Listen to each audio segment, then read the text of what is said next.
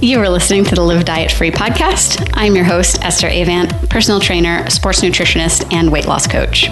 I'm here to help you lose weight for the last time without sacrificing your quality of life to do it. So pop your headphones in, go for a walk, and learn how to become the healthiest, happiest, and most confident version of yourself. Welcome back to the Live Diet Free podcast. I'm Esther Avant, and I'm excited for another client spotlight episode. Today with us, we have our amazing client, Jen, and I'm really excited for you to hear about her story, her successes, and just all of the awesome stuff that's happened in the course of the last 6-ish months.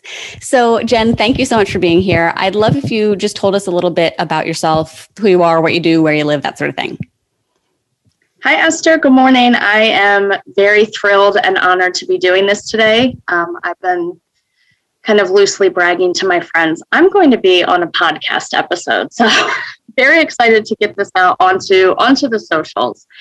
I live in Maryland. I just 41 last weekend. Woohoo! For being happy belated. Thank you. I have two wonderful kids. Ava and Judah have been married to the love of my life for 20 years, Wes, and I work for the Board of Education in the county that I live. I am a specialist in the Instructional Data Office, which sounds super fancy, but really it just means a lot of technical management and support.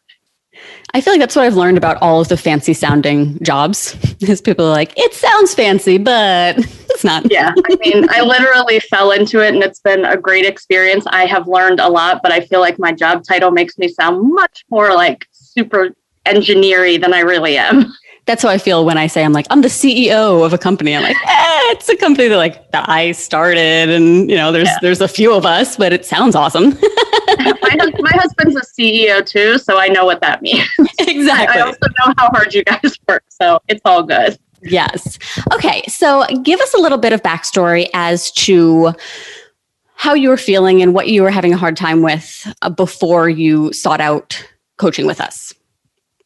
Yeah. So, fitness was not really a thing for me growing up. It was not a value or anything that was instilled in me as a kid. I think any conversation that was ever had around health was weight management, really. And in the family that I grew up in, there were a lot of petite women in my family. I mean, I'm just barely 5 foot. And all of the ladies in my family were pretty tiny. And as a kid, my grandmother would go out and buy me a milkshake because she would say, you're too thin. You look like you just need a vanilla milkshake. And what kid isn't going to say, no, I really don't need a vanilla milkshake. And so it was very difficult for me transitioning into adulthood and the childbearing years because I had literally no framework or handle for that. And had been teeny tiny my whole life, 90 pounds on my wedding day, just effortlessly because of being smaller in frame, to having 2 pretty close back-to-back pregnancies and gaining weight and not really knowing what to do with that. And so I sought out a lot of different resources to try to help me. I went into the paleo world for a little bit and went into calorie counting and had some moderate success with that. Sort of started exercising, doing a lot of cardio, and really got into a mental state that was, looking back, I would say really unhealthy. I had never cared enough about my weight to punish myself with counting calories. I enjoy food too much. I enjoy celebration too much. And so I never felt successful because I didn't care enough to actually put the effort in. There were probably about 5 or 6 years where I got a major case of the efforts and literally did nothing. I just said, I'm basically disconnected from this because I'm so tired of kind of what had gotten into my head was this sort of righteousness around clean eating and the quality of food that I was eating. And that felt very exhausting to me because I felt like, okay, in order for me to actually sustain this lifestyle, it's going to have to be my top priority in life. And I know that it never will be.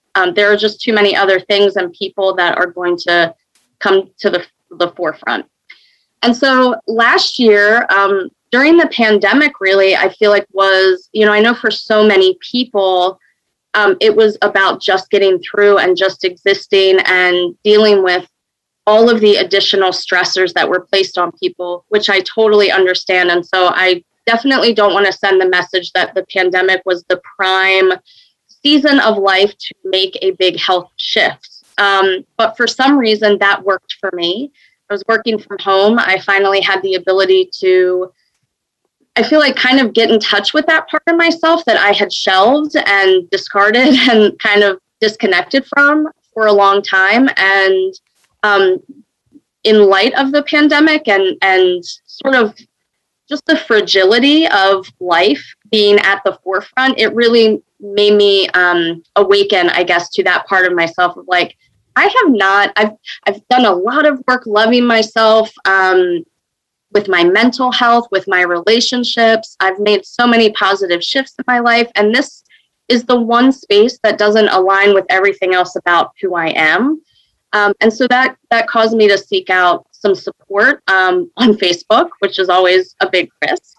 But that led to kind of the idea of macros and just fitness in general and how to prioritize that more. There's so many good pieces in there. I think one that I want to touch on is just how interesting it is and how, I guess, problematic I think it is that we aren't taught how to eat, what anything really about nutrition growing up. And I feel like even regardless of your weight growing up, whether you grew up thin and like just not really needing to think about it, or you grew up overweight and it was kind of drilled in you need to be thinking about it constantly. It's like almost no woman makes it to adulthood with a very good relationship with food or a very good understanding of like how the whole thing works.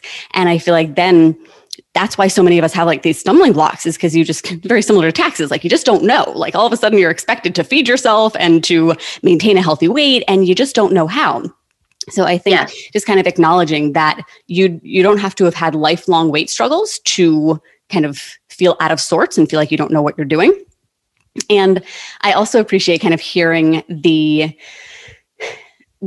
journey, because I think so many of us can relate to that. And when you talked about kind of being paleo and in that kind of, righteous, clean food space, that resonated with me as well. I remember when I met my now husband, we were both, quote unquote paleo, and we're just really snooty about it. I remember one Thanksgiving or one Christmas, we went to his parents' house and we're like, oh, we'll bring a paleo dish, we're so much better. And then subsequently being able to look back on it, I'm like, oh, it wasn't healthier. It wasn't lower calorie. It was just excluding certain things.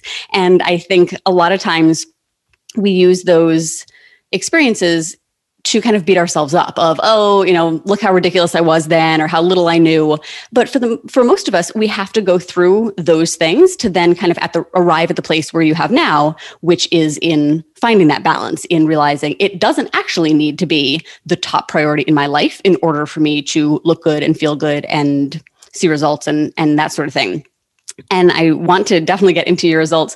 One thing I wanted to touch on though was, it was very apparent to me on our consult call and in every check-in of yours that I've read, how willing you were. And you talked about having done kind of some mindset and some mental work prior. And I think that is so apparent. And it's something that I really feel like the women who either work in like a mental health field or have done that work on their own are typically the most successful, because you're so much more open to doing that work. And for most women, it's less about what do I eat or how much do I eat or what do I do for workouts? And it's more about like, what's the actual obstacle here? Why am I not doing those things consistently? Where's the hang up? And you've always been really open to kind of exploring that and doing the introspection. And I want to, a little bit later, we'll kind of touch on that because I think you'll have some good insights to share. But in the meantime, tell us kind of about your accomplishments so far, whether it's numerical or your non-scale victories, your lessons, that sort of thing. What's different now as opposed to when you started? So many things are different for me. I think part of the hesitation that I had about even kind of facing some of the choices that I had been making was this feeling of it would take so much from me, so much effort, so much time, so much enjoyment, and that just hasn't been the case. So it's given so much more to me than it has taken. Some of the stats or bullet points, my baseball card, I have successfully lost and kept off 22 pounds. And that has been in less than a year. And I don't want to put anything out there to compare, what do we love to say? You are you, she is she, probably my favorite quote to come out of my fitness journey. I love that.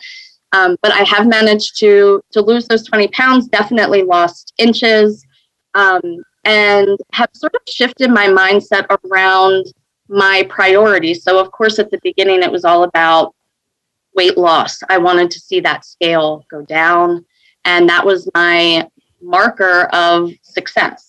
And I equated kind of thinness or leanness or lightness with success. And that has probably been the most transformative shift for me because really in reflection, for the majority of my life, I was thin, but I was not healthy. I could in no way make an argument for health. And so moving into the world of strength training, understanding what my body is actually capable of, has been extremely transformative. I love lifting weights. I love feeling powerful, and I love nourishing my body and fueling my body in a way that makes all of those things possible, and everything feels like it's working synergistically.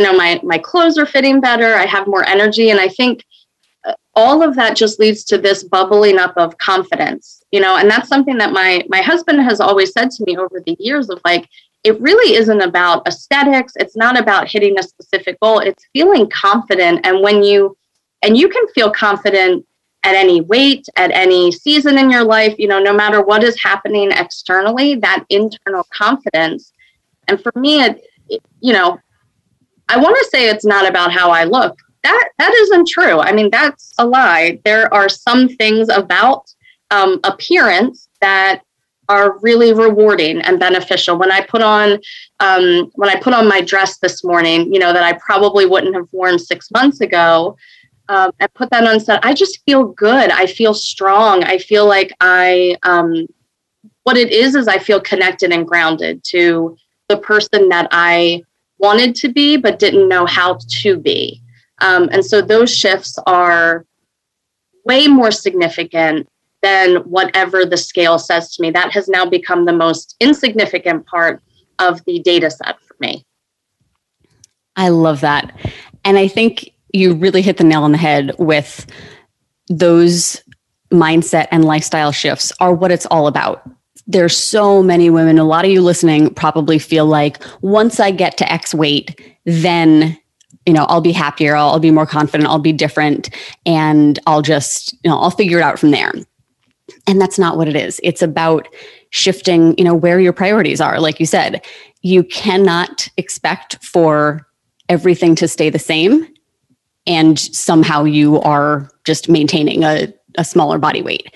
There are so many, everything, like you said, right now, everything is working synergistically.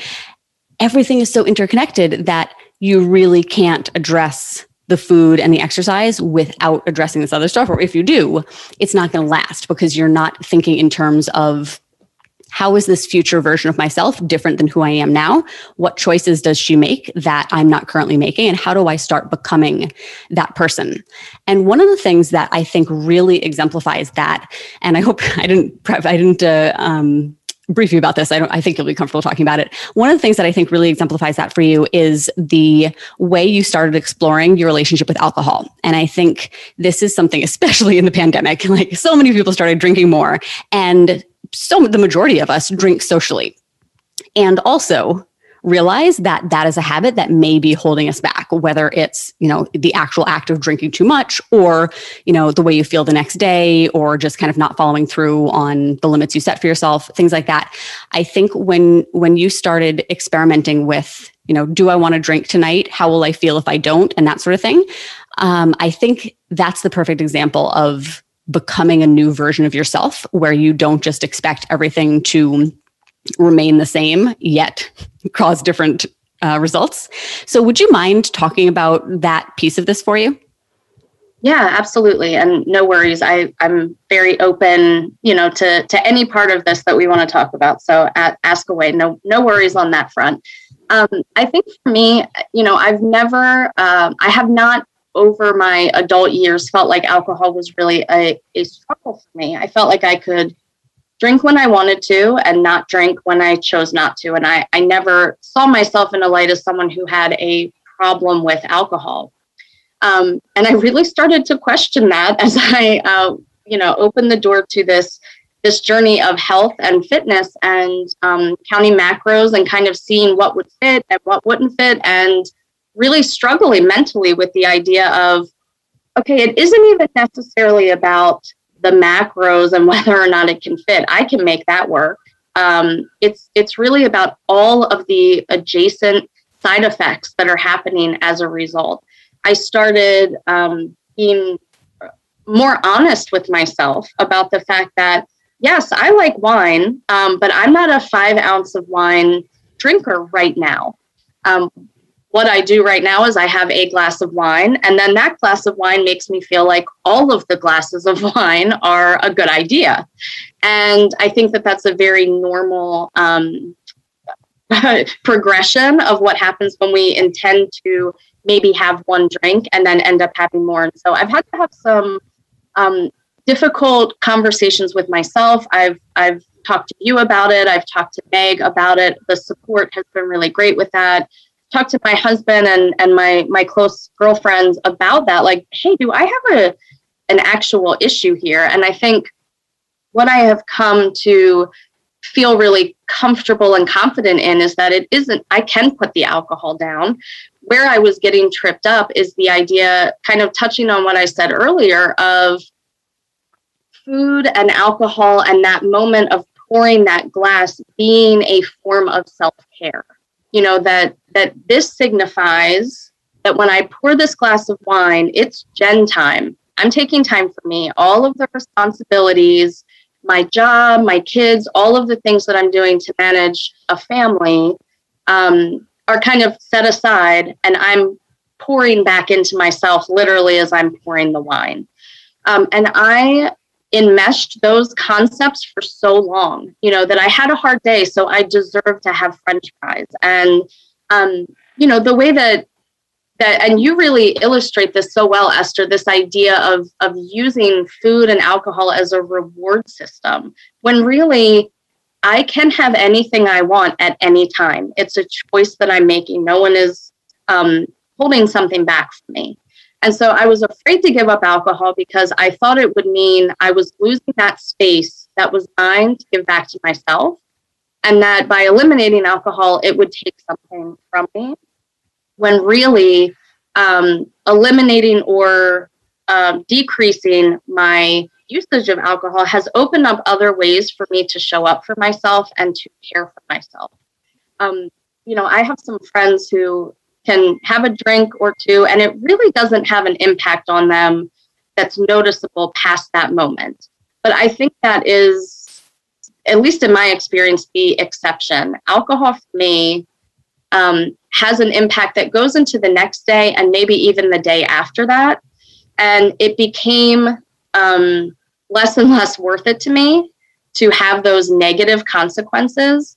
So yeah, that's sort of been my journey with alcohol. I still will have drinks. I went out last night with my husband and my niece and her fiance, and it was sort of like a beautiful celebratory evening. We sat outside in downtown Baltimore. It was beautiful, and we shared a pitcher of sangria. And I embrace that now as I do know how to trust myself in this situation because I have removed it from a self-care category and put it in its appropriate box, which is I'm having it for enjoyment in the moment. It's not healing me in some way. It's not giving something back to me in some way. And breaking that connection between food and alcohol and self-care has been a really big one for me. That was one of the best sound bites I think that has been on this podcast ever. You guys may want to rewind that and listen to that over and over. That was so well said. And something that stood out, it was probably months ago now, but one of your check-ins, you were kind of talking through the alcohol, and you said something that really resonated with me and that I've thought about a lot since, that you were taking notice of when your experiences were enhanced with alcohol and when they were like the opposite, I guess, worsened. And I thought that's, I use that as a litmus test for myself now, is it's just very easy to just like kind of mindlessly do it. It's the normal behavior. Everybody drinks. When you go out for dinner, everybody gets a cocktail. When you finish the day, you open the bottle of wine. You don't even think about it.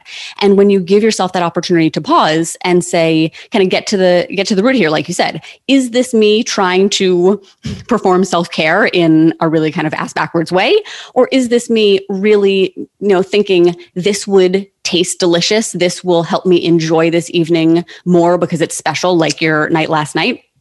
I think that's the perfect way to kind of gauge it. If you can't pinpoint why or how this is going to make your experience better, then it probably won't. And a couple of other things that I think are great about it are that you didn't go into the all or nothing space of immediately kind of like restricting it and saying, well, obviously I can't do it in moderation, so I'm just never going to drink again. You put in the work to experiment and to explore a little bit with what would it be like if I did? What would it be like if I didn't? And you actually reflected back on those experiences and have kind of given yourself this framework for knowing when it's probably going to be a yes and when it's probably going to be a no. And like you said, you've learned that you can trust yourself to make that decision, and it doesn't need to be this, I'm either a drinker or a non-drinker. Yes, absolutely. And I will definitely shout out my coach, Meg, for her support with that, because, honestly, when I was struggling with that, I wanted to run back to that black and white thinking. That felt safe. That's home base. I know how to restrict and not do something and put it in a bad category. And Meg really very directly but tenderly guided me through that process to say, I really think you need to dig through this a little bit more and kind of challenge yourself on what you're saying about who you are and what you're capable of here. Like, if you enjoy a craft cocktail when you go out to dinner, go for it. Like, she believed in me. She could see that I had the capability to do that. And that was extremely helpful in that place when I'm like, you know what, I'm just going to run back to safety and not even attempt to moderate. I had told myself for a long time I wasn't a moderator, that I was an abstainer. And she really challenged that. Like, is that true? Is that what the data is showing us? Is that you can't be a moderator? And so super shout out to Meg on that one. I love that. She's really, really exceptional at that, at telling you exactly what you need to hear directly, but in a way that you don't feel called out, you don't feel defensive about it. And I think the other thing with a lot of behaviors, but alcohol is a great example of it, is that, the state of the United States right now, the majority of adults are overweight or obese, which means that the habits that the majority of us are in are relatively unhealthy. So what's considered normal is usually, like, in order to make lasting changes and become, this healthier version of yourself, you need to start bucking the status quo. And that's really hard. And it also makes it harder to realize that you need to do it, because when you crack a bottle of wine, so are all your friends. When you talk about how hard your day was, everybody commiserates with, yeah, you need a bottle of wine, or let's get together for drinks, or just there's so much of our culture wrapped up in unhealthy behaviors that when you start to want to make changes, I see something I see a lot is women who will say, I'm desperate to lose weight. I feel like I'm doing everything and nothing's working, but I'm not willing to give up my nightly glasses of wine. I'm not, it's like this laundry list of changes that you're not willing to make. And it's like, just because those are common behaviors doesn't mean they're the best choice. And in order to get the results that most people won't have, you need to be willing to do the things that they're not, which is questioning these things and testing them out for yourself and being okay with kind of, being that outlier, with being the person who says no, thank you, and is comfortable sitting with that discomfort of people can say what they want. Friends can give me a hard time or question me about it, or I can, potentially start to distance myself from people in my life. All of that is okay. And the potential of that happening shouldn't be the reason that you don't make the changes that you need to be the best version of yourself. Absolutely. Absolutely. So, okay. One of the other things that I've really admired is that, so I read, even when I'm not working one-on-one with our clients. So Jen is one of Meg's one-on-one clients. I read all of the weekly check-ins. We have staff meetings, Meg and Tanya and I, and we talk about how each client is doing and all of that. So I'm pretty involved, even though I'm not directly on the phone calls. And one of the things that I loved seeing in your check-ins, number one, is just how thoughtful you were and how much effort you put into them. And that's great because it's not just for our benefit. Of course, your coaching is better when we have like that window into your brain. But they're also the opportunity for you to make that time for yourself and for you to start thinking reflectively about, how was my week? Where do I want to set the bar next week? And what I really admired was that you would tell us when you were struggling. And I think even when you're paying somebody to help you with a certain thing, I notice this with my business coach is I'll have something on my mind and I'm like, I don't want to bother her, or I've asked too many questions, or I've been too needy. And that's just so silly. So I really admire that when you needed support and when you were having a hard time, you said it and you talked us through, here's what I'm feeling, here's what I'm thinking, here's what's going on. And you asked for what you needed. And because of that, you received as much help as you could get. Can you tell me a little bit about how I don't know if that is a kind of natural quality for you, but how have you gotten comfortable with that, with asking for the help that you need and with really communicating that on your own behalf, I guess? Yeah.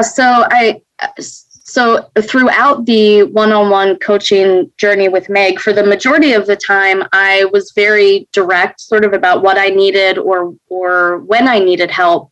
But there were moments a little bit further along towards the end of my one-on-one coaching time with her, where I started to feel a little bit nervous about admitting that I was struggling. I felt like, okay, I should be further along now. I'm about to graduate from the one-on-one coaching session. I should be a pro at this by now, and really got myself into like a 2-week span, which is very short in the scheme of things, but over a 3-month session, that's a significant amount of time, where I felt like I just was not being very transparent. I had come back from vacation, really just crushed it on my vacation, like felt so proud of myself. And when I came back into town, I thought, okay, I'm just going to keep going. I'm getting right back on track. But life just slammed me when I got back. And so I didn't completely fall off of my plan, but I was sort of distancing myself, dissociating a little bit from the choices that I was making. And I didn't want to own up to that. And I had been owning up to things or being very honest about things, like you said. And it really felt uncomfortable to me to not do that. And so for me, that was a lesson of, I'm preventing myself in this moment from getting the help that I need from someone who, like, all she wants to do is support me. That's literally what she's wanting to do. And I'm afraid of disappointing her. Talk about like a prime opportunity to dig into some like childhood wounds and long held beliefs about myself and how people see me and things like that. And really, Esther, like so many things in life, it was just a choice to say, okay, Jen, you can keep going down this road and sort of spinning wheels and wasting time, or you can just own it and be real and ask for the help that you need. And I think for me, that was I'm really glad that experience happened, because it showed me some pridefulness that I had in myself, just this feeling of the presentation that I want to put out to the world of like, I have my shit together and like, I'm Meg's best client because my adherence is 100%. And, you know, she might have all of these other people who like are really struggling, but not Jen Westcott. Like, she's up there making it happen. And that's a little bit embarrassing to admit, but it's the truth, you know, that I really wanted to see myself in that way. And I wanted Meg to see me in that way, and you to see me in that way, and everybody else. And so I think being willing to break that down and say, okay, that isn't the case. I am struggling. And that doesn't mean any of the negative things I'm telling myself about who I am. It just means that I am a real human being that has moments of struggle. And in the same way that I value being there for people in my life who need help, and I would rally around them and lift them up and say, I see the you that you are not seeing right now. It is absolutely okay for me to have that as well. And the work there was less about tracking macros and doing strength training. That journey was really about growing myself in that way and letting go of some areas of just pride and self-protection of, I don't want to be seen like this. And I'm so thankful that happened. That was so good. One of the reasons that I love doing these interviews is because this is what the process is like. And like you mentioned, you know, we kind of have these ideas of, okay, I'm committing to myself for 12 weeks. It's going to be smooth sailing. I'm going to be all in. It's going to be easy. And that's almost no one's experience. And I think, you know, as much as sharing side-by-side photos is really compelling, it's such a small picture of everything that's happened. And that's why I really love doing these deep dives, because I want this whole industry to be more transparent about what the journey is actually like. And just like progress on the scale is never linear, you don't, stepwise lose a pound per week and it's easy and predictable and effortless. Neither is life. And the fact that you're able to, I think, do the introspection to ask yourself, what am I making it mean that I'm struggling? And usually we realize that our brains have taken this like tiny kernel and just run with it. And you realize, well, I'm telling myself that because I'm struggling a little bit right now, it means that, I'm Meg's worst client and she hates me and she's so sick of me and my problems, and that I'm obviously always going to be a failure and I just can't even get my shit together after how long has it been? I should be way ahead of this. This is so beneath me. And like, once you start to kind of scratch beneath the surface, you realize what a mountain there is under there. And you're like, Oh, wait a second. All that's actually happening is I had a tough couple of weeks and I kind of reverted back to clamming up, which is what feels more comfortable and natural to me. None of this is irreversible. None of this is a problem. How would that future version of myself respond to this? Oh, she would reach out for help. She would, she would work through this. So I really appreciate you sharing that and just being transparent that it's not always smooth sailing. And I know there's probably 0 people listening. We've had 0 clients who have just had a completely easy 3-month span. That's just not realistic. But the fact that when you break down like what's really happening beneath the surface here, and it's probably different for other people, but in retrospect, I'm like, okay, I was stressed out because I knew I wasn't doing the things I wanted to do to support my goals, but I wasn't ready to pay that bill yet. So instead of facing that, I self-protected by kind of getting into the judgment zone of like, well, I'm better than that. And so I can't reveal that part of myself, And so I think the goal, right? Because we're all going to go through that. That's not the last time I'm going to find myself in that situation where I'm like, well, okay, I was an ass for those 2 weeks or whatever. I'm going to be there again. I know that I will. But I think the more we go through that and we can sort of own it, the quicker we get to that place of, hey, see yourself, see what you're doing here. You're you're stressed out because you're not doing the things that you want to do. Just own that. Don't like go through a weeks long process of trying to distance yourself from those uncomfortable feelings, which is so very natural. But I think a big part of just any journey in life, not even about fitness or health or weight loss or whatever it is, but just any journey, is kind of embracing that discomfort, which is so counterintuitive to everything that we want to do in our lives to self-protect and just feel okay.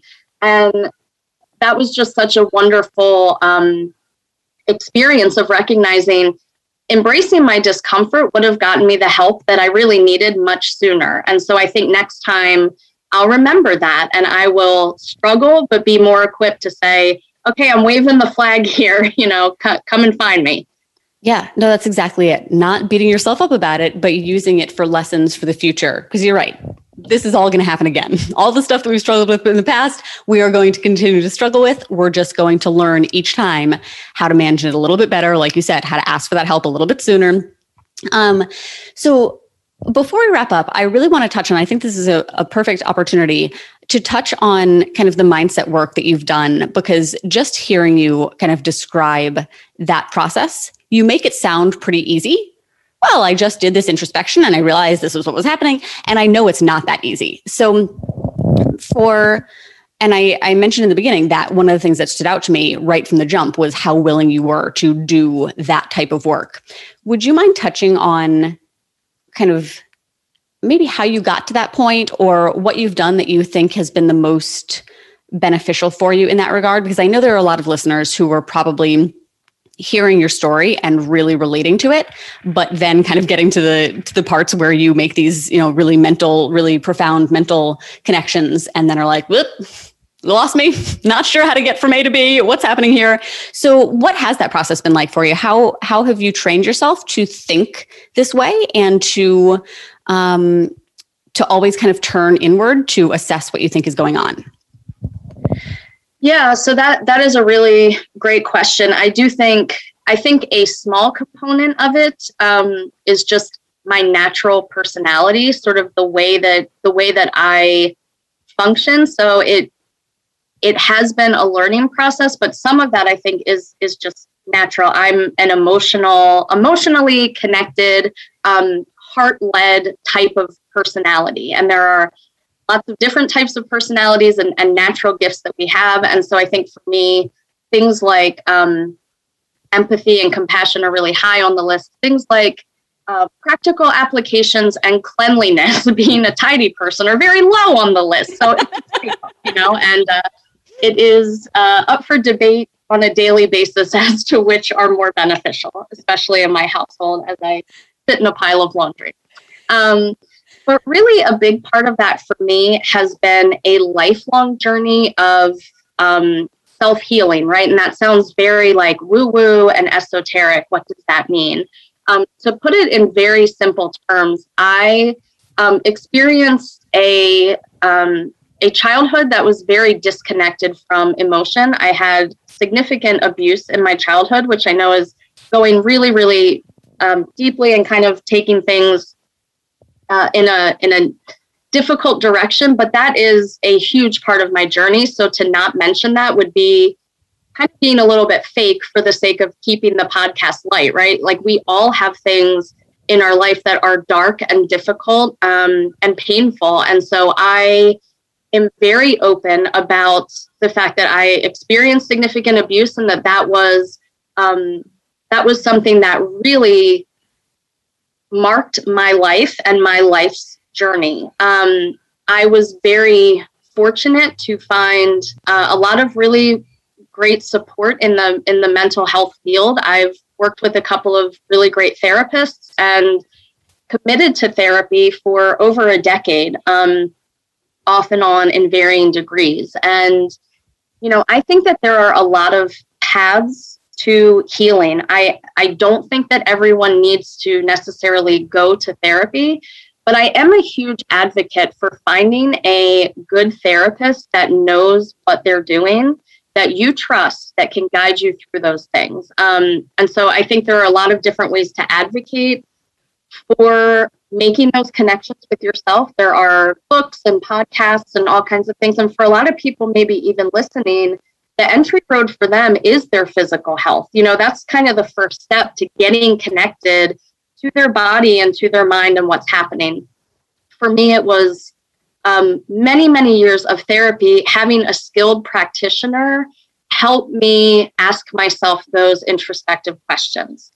So I definitely didn't pop out of a box like that. I think I had an agreeable personality to be open to those things, but really I was taught in a therapeutic setting how to ask myself questions and to challenge the story that I had told myself. We have kind of touched on that all throughout this podcast, right? Like the story I told myself about my use of alcohol, or the story I told myself about fitness and health taking things away from me versus giving to me. And shout out to Brene Brown for I'm a huge fan. And she was really the person that introduced this idea of challenging the story that I'm telling myself to me. And so that has been a huge part of the journey of learning how to do that.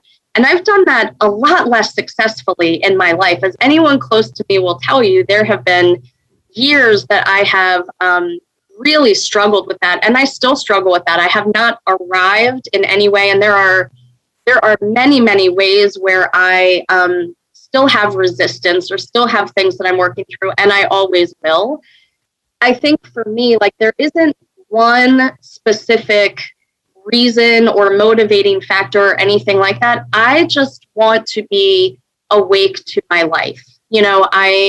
I touched on a childhood that was very difficult. And if anyone listening has experienced that, that there is a disconnect that you have to embrace to kind of get through that and survive. And as an adult, finding myself in a safe and loving relationship with people who would support me, it really gave me the opportunity to put those defenses down and put those kind of survival tactics off to the side and start embracing being awake and activated to my life. And so that's what it feels like to me, is just I want to be making choices. I don't want to just be reacting to things that are happening. And sometimes we don't get that choice. Sometimes things happen and we have to react. But as much as I can, I want to be making conscious choices. I've seen too many people in my life and in my family kind of get to the end of their lives and realize that they've sort of been on autopilot or in crisis mode for their whole life. And it's really heartbreaking for me. Very emotional to see that happen, and also instills kind of maybe a fear and maybe a healthy reflection of that doesn't have to be my story. I can make choices and I can grow and I can keep challenging myself, and really working with people who can help get me there is instrumental. Thank you so much for that. And I think those of you listening, some of you probably hear Jen's story and realize you would benefit from therapy yourself right now, that you have, some trauma in your past as well.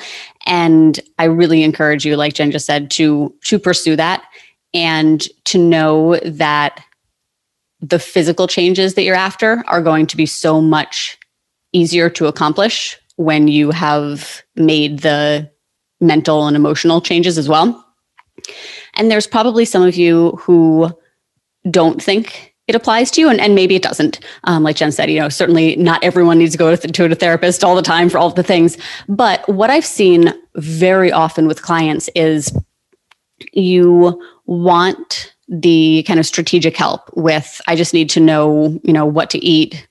I need a workout plan, things like that. And once you have those things, you start to uncover, I'm thinking of like an archaeological site where you got a little brush and you see like the glimpse of a fossil, and you're like, well, what's that? And you just kind of keep brushing and it gets bigger and bigger. What I see really often is once you kind of have those tactical things that you thought you needed, you realize that wasn't actually the issue at all. Now, despite knowing what to do, I'm not doing it. What's going on here? And usually it becomes that deeper stuff of you know what? I think part of me doesn't think I deserve to be thin, or that I'm not worth the time it would take to do this thing.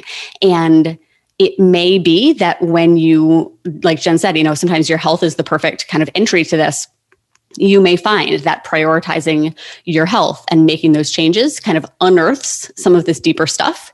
And then if that happens, I would really encourage you to then pursue the mental health help, because it really can be a game changer. And hopefully, I really hope that we can normalize a lot of this stuff. We can normalize talking about mental health. We can normalize talking about the ups and downs of the process, because so much of what we see and hear is just, the highlight reel of, this is the first weight that I weighed and this is what I weigh now. And we don't talk about what it's actually like. So I really appreciate getting this actual, insider's look at this is it. This is real life. This is what it looks like. And this is what real growth looks like. You are a different version of yourself than you were 6 months ago. And I have no doubt that you're going to continue to metamorphosize into these more and more kind of, advanced versions of yourself and leveled up versions of yourself. And I'm so excited for what the future has for you, and to have a front row seat at everything that you're doing and who you're becoming. So I really want to thank you for being here and for sharing so openly. And I know that there are a lot of listeners out there who are grateful as well and can really relate to a lot of what you said. And I just want to thank you again for that. Absolutely. Thank you so much for having me and kind of letting me speak on some of these topics. Yeah, you guys are just great and have been such wonderful companions and guides to have on this road. I cannot imagine doing it any other way. So I'm very thankful for you. Oh, feelings are mutual. Thank you guys for tuning in, and we'll see you next week.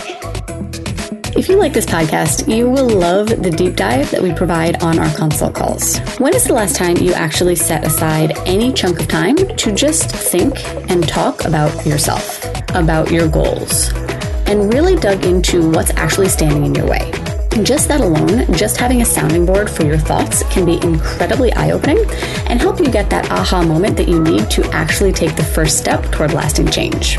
If during our conversation, we know for sure we can help you bridge the gap from where you are now to where you want to be, then we'll offer to share with you what our one-on-one coaching experience is like and how we can help support and guide you to that goal.